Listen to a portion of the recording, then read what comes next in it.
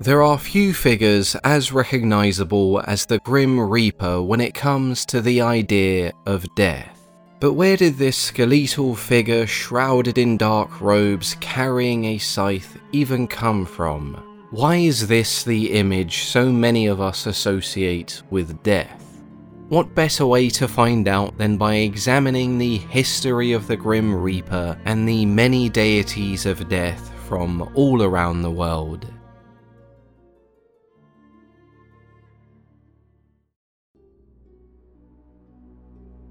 When we imagine the Grim Reaper, we often see him as a man. However, it was very common in numerous parts of the world for death to also be personified as a woman.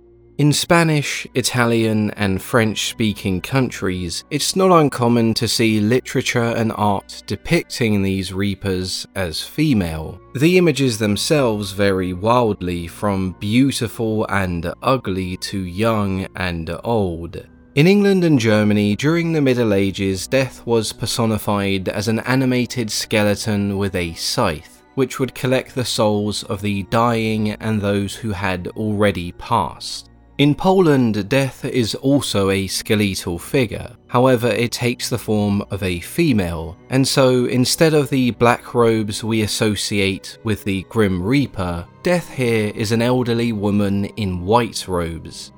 The term Grim Reaper first appeared in English in 1847 in the book titled The Circle of Human Life, which was translated from the previous German version by August Tholuck, otherwise known as the Tunes of Christian Devotion. We know the Grim Reaper is just one of the many personifications of death, but how did his image become so recognizable? For that we have to go back to the 14th century, when 1/3 of Europe's population and 1/10 of the global population had fallen victim to the plague, an epidemic many consider to be one of the worst we've ever seen. With so much death and medicine being nowhere near as advanced as it is today, it's no surprise there needed to be some kind of representation of what was happening. An image that was easily recognizable that offered some kind of explanation or solace, regardless of whether it was true or not. The image chosen was the Grim Reaper. We can take a look at the different aspects and what exactly they may represent. The skeleton is symbolic of death, or at least the natural cycle. When we die and eventually decay, the bones still remain, the remnants of what was once a living being. The dark robes were symbolic of the funeral process, more specifically the robes worn by religious figures who conduct funeral services. So of all the weapons and tools available, why does the Grim Reaper carry a scythe? The scythe is a tool used for agriculture, often to cut down grass or grain. The term reap refers to cutting or harvesting a crop. This is usually done in the fall and is symbolic of the end or the death of another year. The Grim Reaper is a harvester of souls, taking them from the end of their natural life to the afterlife, thus the connection to the scythe. With this creation of the Grim Reaper, you may be forgiven for thinking this was some kind of evil or malevolent figure that came with a bunch of negative connotations. However, that wasn't really the case nor the intention. The image was there as a symbol and to offer comfort at a time where death was rampant and explanations as to why were very limited. Death is a natural process, and it has been personified by every culture for thousands of years. In order for us to understand the Grim Reaper, or the purpose of giving death a face, we should at least take a look at the images that came before. In Greek mythology, there are several deities and spirits associated with the concept of death, but one that we can relate back to the Grim Reaper is Thanatos, the personification of natural and gentle death. A child of the goddess Nyx, Thanatos appears in a few stories, but you'll find him more commonly mentioned in passing rather than elaborated upon in any real detail. As a winged figure in dark robes who can also be seen carrying a scythe or sickle, it is possible Thanatos may have provided some inspiration for the Grim Reaper's appearance. Hades by now I'm sure many of us are familiar with as the king of the underworld. Hermes on the other hand is not often regarded as a deity of death, but he did perform several roles relating to the underworld. Being able to traverse so quickly naturally made him the perfect messenger between the realm of the living and the dead. He would also help in guiding souls to the underworld. Married to Hades, Persephone became a deity associated to the underworld and death. Before she was a deity of spring and nature, her return from the underworld every year during the spring is seen as a sign of immortality. The transition into Queen of the Underworld made her a deity similar to Hades, where people refused to use her name in fear that it would invoke ill fortune. Hecate was the patron goddess of many things, and some of these included boundaries and crossroads, which led to the idea that she was able to unlock the gates that separated the two different realms. And so, like Hermes, she assumes the role of ensuring the dead are able to travel from one to the other. As a gift for siding with the Olympians during the Titanomachy, Zeus gave Hecate the Lampides. These were torch-bearing nymphs who travel with Hecate to and from the two different realms, ensuring the path was well lit and unobstructed. We also can't forget individuals such as Charon the ferryman, who carries these souls to the realm of the dead, Cerberus, who guards the gates of the underworld ensuring that no one leaves without permission, the Keres, spirits of violent death, and the Erinyes, spirits of vengeance. In Norse mythology, you have Hel, Loki's daughter who reigns over the parts of the underworld known as Hel or Helheim. Some of her depictions include a two-toned face, half white and half black or blue. Sometimes the other half is made up of exposed bone and decaying flesh. The two sides of her face are symbolic of life and death. Remaining in the Norse realm, you also have the Valkyries, female winged figures who help guide the fallen soldiers to the afterlife. However, they do not take them to Hell's domain, they go to Valhalla or Folkvanir. Sometimes the Valkyries have wings and other times they do not.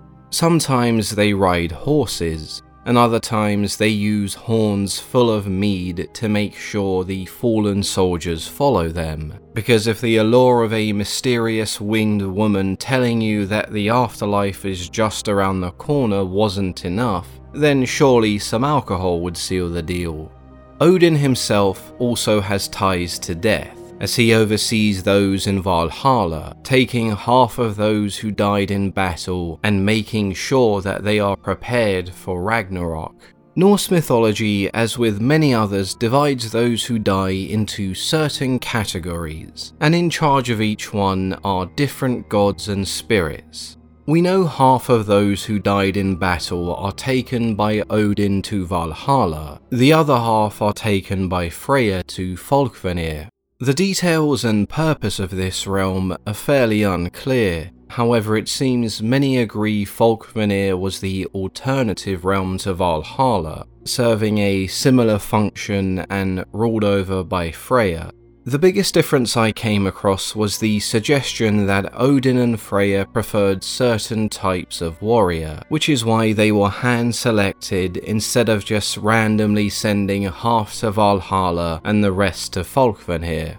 Freya herself is the goddess of fertility, love, beauty, gold, and even war, which in turn leads to death. It also explains why you have depictions and stories of Freya that describe her as this radiant beauty, but there are also stories of her taking the form of a battle-hardened Valkyrie when it comes to choosing the fallen. Neither one of those depictions is wrong, they simply reflect the different aspects of a multifaceted goddess.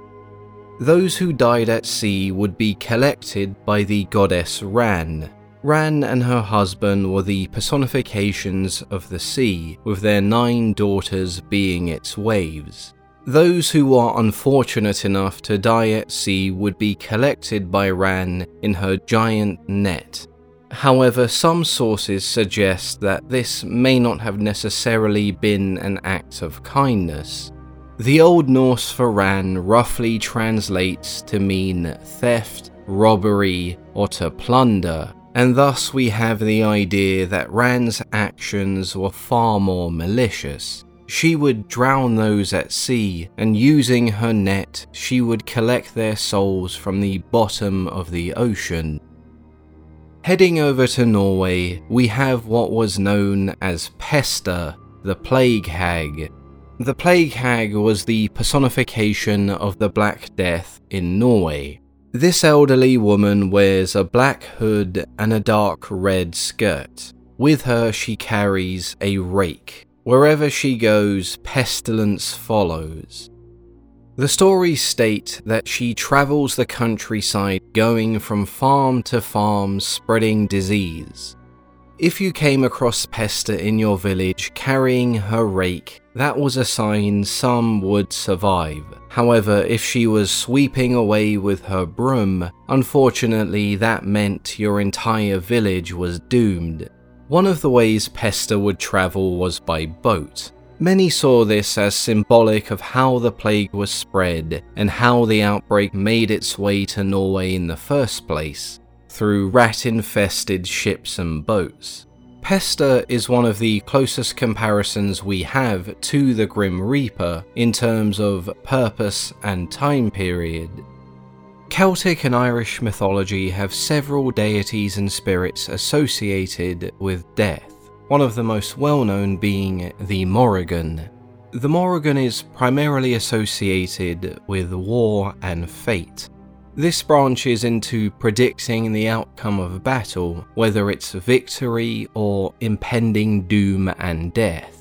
As a goddess of battle, the Morrigan sometimes takes the form of a crow. Other times she can be seen before the battle washing blood-stained clothing. Those who see her know that they have been fated to die. There are also times where she appears to strike fear into the troops of her enemies, and to embolden and inspire her own.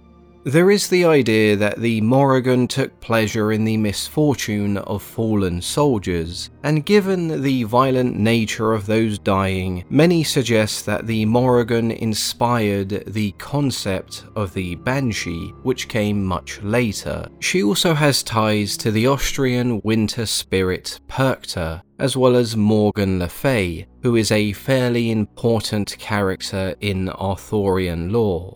Described as the wife of the Dagda, the primary deity or king within Irish and Celtic mythology, the Morrigan herself played a fairly important role. On occasion, she can also take the form of a triple goddess, appearing as 3 sisters. However, these depictions are not very common. Ankou is a figure that appears in various parts of Britain, but is most common in Ireland and Wales. Sometimes he appears as nothing more than a shadow, and other times he is much closer to the Grim Reaper. A skeleton in black robes, wearing a large hat that conceals most of his face, and wielding a scythe. He drives a large coach driven by black horses and accompanied by spectral companions. His primary role was to collect the souls of those who had passed on, in the hopes that one day his debt would be paid and he would be allowed entry into the afterlife. His origins can differ wildly. One story depicts him as a prince who came across death during a hunting trip. He challenged death to see who could kill a stag first. Death was victorious, and with Ankou being a cruel prince feared by the people, he cursed him to roam the earth as a ghoul for eternity. In another telling, this was then expanded to describe Ankou as a servant of death, charged with watching over and protecting graveyards, collecting spirits who were lost and guiding them. In this telling, Ankou became more of a title or duty. Each parish had what they called their own Ankou. The last person of the year to die assumed the role of Ankou for their parish, until the next year where a new person would be selected. Some variations state that it was actually the first person to die who was selected. The strangest of these origins depicts Ankou as the first child of Adam and Eve. Manon or Manannan MacLir, also known as the Son of the Sea, was the king of what was known as the Otherworld in Irish mythology. Part of the Tuatha De Danann, Manon was the guardian of the Otherworld. Part of the Tuatha De Danann, Manon was the guardian of the Otherworld, which in Irish mythology was a supernatural realm belonging to the gods as well as the dead. The Otherworld is cloaked in mist and is invisible to all humans. Manon rides a self-navigating boat and was in charge of assigning plots of land in the Otherworld to the remaining members of the Tuatha De Danann. The Americas are also no stranger when it comes to the physical representation of death. Mexican folklore has Santa Muerte, which is shortened for Our Lady of Holy Death. Over the last 100 years or so, she has become a far more prominent figure, with her own rapidly growing cult and religious movement. A female skeletal figure dressed in a long robe and carrying a scythe. Her attire in general is much more colourful than the Grim Reaper, and I guess that comes down to her being more of a celebratory figure. If we travel down to the likes of Brazil, Argentina, Colombia and Paraguay, we have San La Muerte, otherwise known as Saint Death. Another skeletal figure carrying a scythe, but this time it's a male figure. Both of these figures have caused some friction with the Catholic Church, which views them as pagan spirits, and thus they should not be mixed in with Christian belief. San La Muerte, despite being frowned upon, is still considered a saint by Catholics in the South American countries. The same can't be said for Our Lady of Death in Mexico, whose belief essentially branched off and became its own cult and religion, with many estimating anywhere between 10 to 20 million devoted followers. In some areas of Mexico and Guatemala, they tell stories of San Pascualito, the king of the graveyard. At this point in time, it should come as no surprise when I tell you this king was a skeleton in robes wearing a crown. A spirit we have spoken about in the past is Baron Samedi, who appears in Haitian voodoo and is associated with death and fertility. The spirits in Haitian voodoo are referred to as Loa, and these spirits are divided into families. The Gede family are the spirits that embody the powers of death and fertility. The head of this family was Baron Samedi, who goes by many names, including Baron La Croix and Baron Cimetière, the cross and the cemetery. Baron Samedi has an extremely distinct appearance. Sometimes he is a skeleton and his face is painted to resemble a skull. His top hat, black tailcoat and fancy cane paint a fairly dapper image, someone attending a party of sorts. And to an extent, this is true. His appearance was meant to resemble a body that had been prepared and dressed for a Haitian-style burial. a time of mourning but also celebration. The celebration and party atmosphere is greatly reflected in Baron Samedi's personality and behavior. He is about as far from a solemn deity of death as one could be. Never turning down a chance to party, Baron Samedi is never too far away from a glass of rum and a cigar. The incessive smoking and drinking is paired with his lust for mortal women and drug use, just to complete the full house of debauchery. Despite this rowdy behavior, Baron Samedi still performed all of his duties, greeting the souls of the dead and leading them to the underworld. When someone dies, Baron Samedi digs their grave and greets them. If the Baron refuses to dig a grave, then that person cannot die. Even those who have been afflicted by the worst type of hex, or those who have suffered horrendous injuries, may be able to cheat death if the Baron has taken a liking to them. This extends to him even being able to cure mortals of any wound or disease, so not only can he take life, but he can also restore it.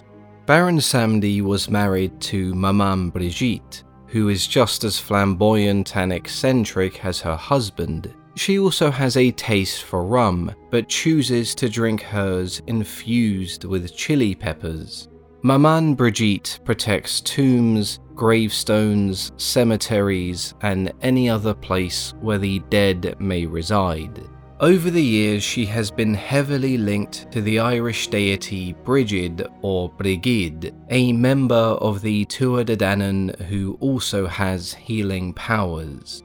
This connection is why you may sometimes see her depicted as a pale woman with red hair. As Haitian voodoo is an amalgamation of African Vodun and various European influences, Maman Brigitte was also seen as representing and often depicted as several saints, including the Irish Brigid of Kildare, Mary Magdalene, and Saint Brigid. This gives us two very different depictions that contradict each other. The outspoken, crude, and flamboyant individual, who is often portrayed in a sexualized manner similar to Baron Samedi, but then you also have her shown as a saint. Given what there is written about her behavior, but also her commitment to her duties, one would imagine the truth is somewhere in between. The Baron and his wife had an adopted son called Gede Nebo, a handsome young man who suffered a violent and tragic death.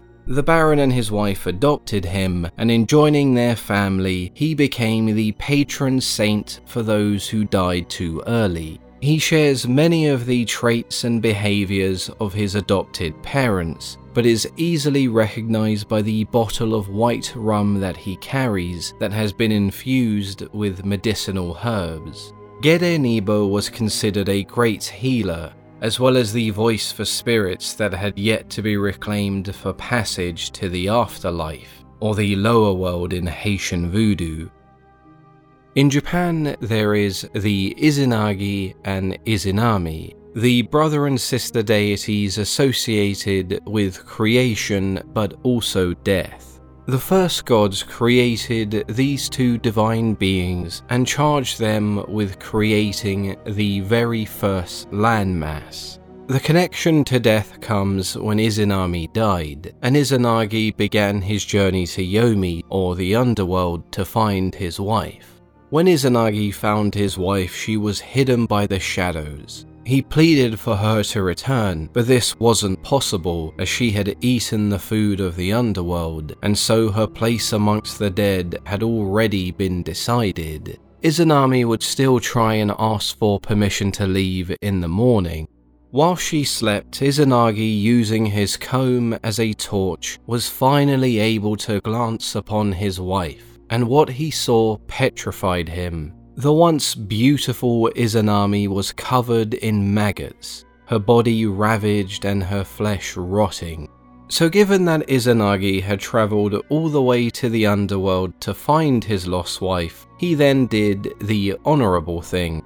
He ran for his life as fast as he could, abandoning his no longer attractive wife and sealing the entrance to the underworld shut with a very, very large boulder. Izanami gave chase, sending the spirits of the dead to find her husband. However, with the entrance sealed, the land of the living was now separated from the land of the dead, hence the separation between Izanagi, life, and Izanami, death.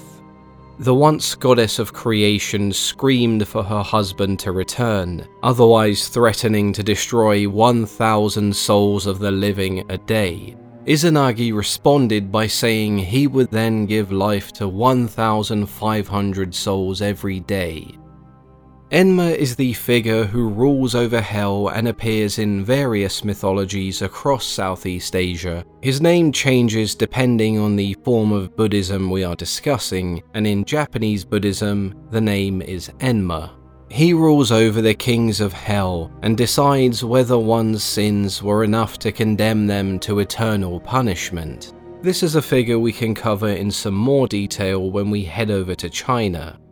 The Shinigami are spirits I'm sure some people may be familiar with. Shinigami translates to mean death god or reaper in English. These spirits beckon and call out to humans, bringing them closer to their demise. At times, Izanami has been compared and categorized as a class of Shinigami. Stories from the Edo period discuss these deities of death and their ability to possess humans. Some of these spirits are described as having bad intent, and some state that the Shinigami chooses a person based on the person's intent. These acts and feelings exist inside of the person, and so the possession merely removes the barriers that stop them from acting them out. Whether it's committing suicide, murder, or other heinous crimes, it's clear the Shinigami provided some with a reason or an explanation as to why these acts occur. To some, it may have even been an excuse. China in general has an insane amount of deities, so covering all of them would be, well, insanity. But seeing as we already discussed Enma, we can take a look at his Chinese counterpart, Yama, or in this case King Yan. Going by dozens of names, King Yan ruled over the realm of the dead in Chinese mythology. Here hell is divided up and ruled over by 10 different kings. Overseeing these kings we have King Yan. These kings are in charge of what is normally referred to as the 8 or 10 courts of hell. Spirits passing through these courts are judged by Yan based on the actions whilst alive. Once he had decided their fate, they continue travelling through hell until they reach the part of hell that serves as punishment for their crime. King Yan often appears as an angry, red-faced, bearded man towering above all of those around him. Guarding the underworld, we have the very strange duo of Oxhead and Horseface. Their names don't leave much to the imagination. 2 men, one with an ox head and the other a horse face. That doesn't make it any less of a terrifying experience, given they are the first 2 one encounters when entering the underworld. These 2 absolute mad lads had 3 main roles: to stop souls from trying to escape the underworld, to capture and escort new souls to the underworld to stand before the courts of hell. Lastly, they acted as messengers to the kings of hell. One story they do appear in, which is definitely on my list of future projects, is Journey to the West. The last of these 3 Chinese legends I've chosen to cover today is Meng Po, the goddess of forgetfulness. Meng Po resides in the court of hell where souls go when they are ready to be reincarnated. Once they arrive and cross the bridge of forgetfulness, Meng Po serves them the 5-flavoured tea of forgetfulness, which essentially wipes all of their memories and allows them to reincarnate into their new life without any fear or burdens from the previous one. This is also seen as purging the soul of any previous sin, allowing for a clean slate and the cycle to start over. Mengpo's story is one of grief and sadness. When her husband died, she took all of this pain into the afterlife, and found herself unable to reincarnate because she could never let go, and so she decided to relieve the pain of the other spirits in the underworld, allowing them to do what she could never and start over. There are some stories of individuals who refused to drink the tea, and when they began their new lives, memories flooded back to them, and so you have strange events such as newborn children speaking fluently because they remembered how. Mengpo assumes the form of an elderly woman, with Old Lady Meng being just one of the many names she went by. Egyptian mythology, like many others, has several deities and spirits of death. Anubis is a deity who played a very important role throughout someone's entire journey into the afterlife. This included the mummification and embalming process, the protection of graves and cemeteries, and the guiding of souls to the underworld. When a soul is ready to pass the threshold of the living to the afterlife, they are guided by Anubis, where one's heart is then weighed against a feather to see if you are worthy of entering the underworld. This process is also carried out by Anubis. Another deity that takes part in this process is Ammit, the devourer of the dead. Some of you may also know Ammit as that very weird-looking thing from Moon Knight. Ammit was made up of the three animals the Egyptians feared most: the head of a crocodile, the front legs and upper body of a lion, and the lower body of a hippopotamus. A fairly strange combination, but given all three animals were man-eaters, and Ammit's primary job was eating those unworthy of the afterlife, it does start to make sense. If one's heart weighed the same or less than the feather, your soul was deemed as pure, and you were able to continue your journey to Osiris and the immortality of the underworld. For those whose heart weighed more than the feather, their journey to the underworld ended here. They were devoured by Ammit, where they would never rest and be forced to stand in a lake of fire. This was often equated to dying a second time and being denied the peace that comes with the afterlife. The ancient Egyptians were terrified of Ammit, and not just because of her appearance, because of everything she represented. Osiris was a god of agriculture and fertility, but this soon changed to include the dead, resurrection, and the afterlife. After a feud with his brother Set, Osiris was killed and chopped into 14 pieces, scattered around Egypt.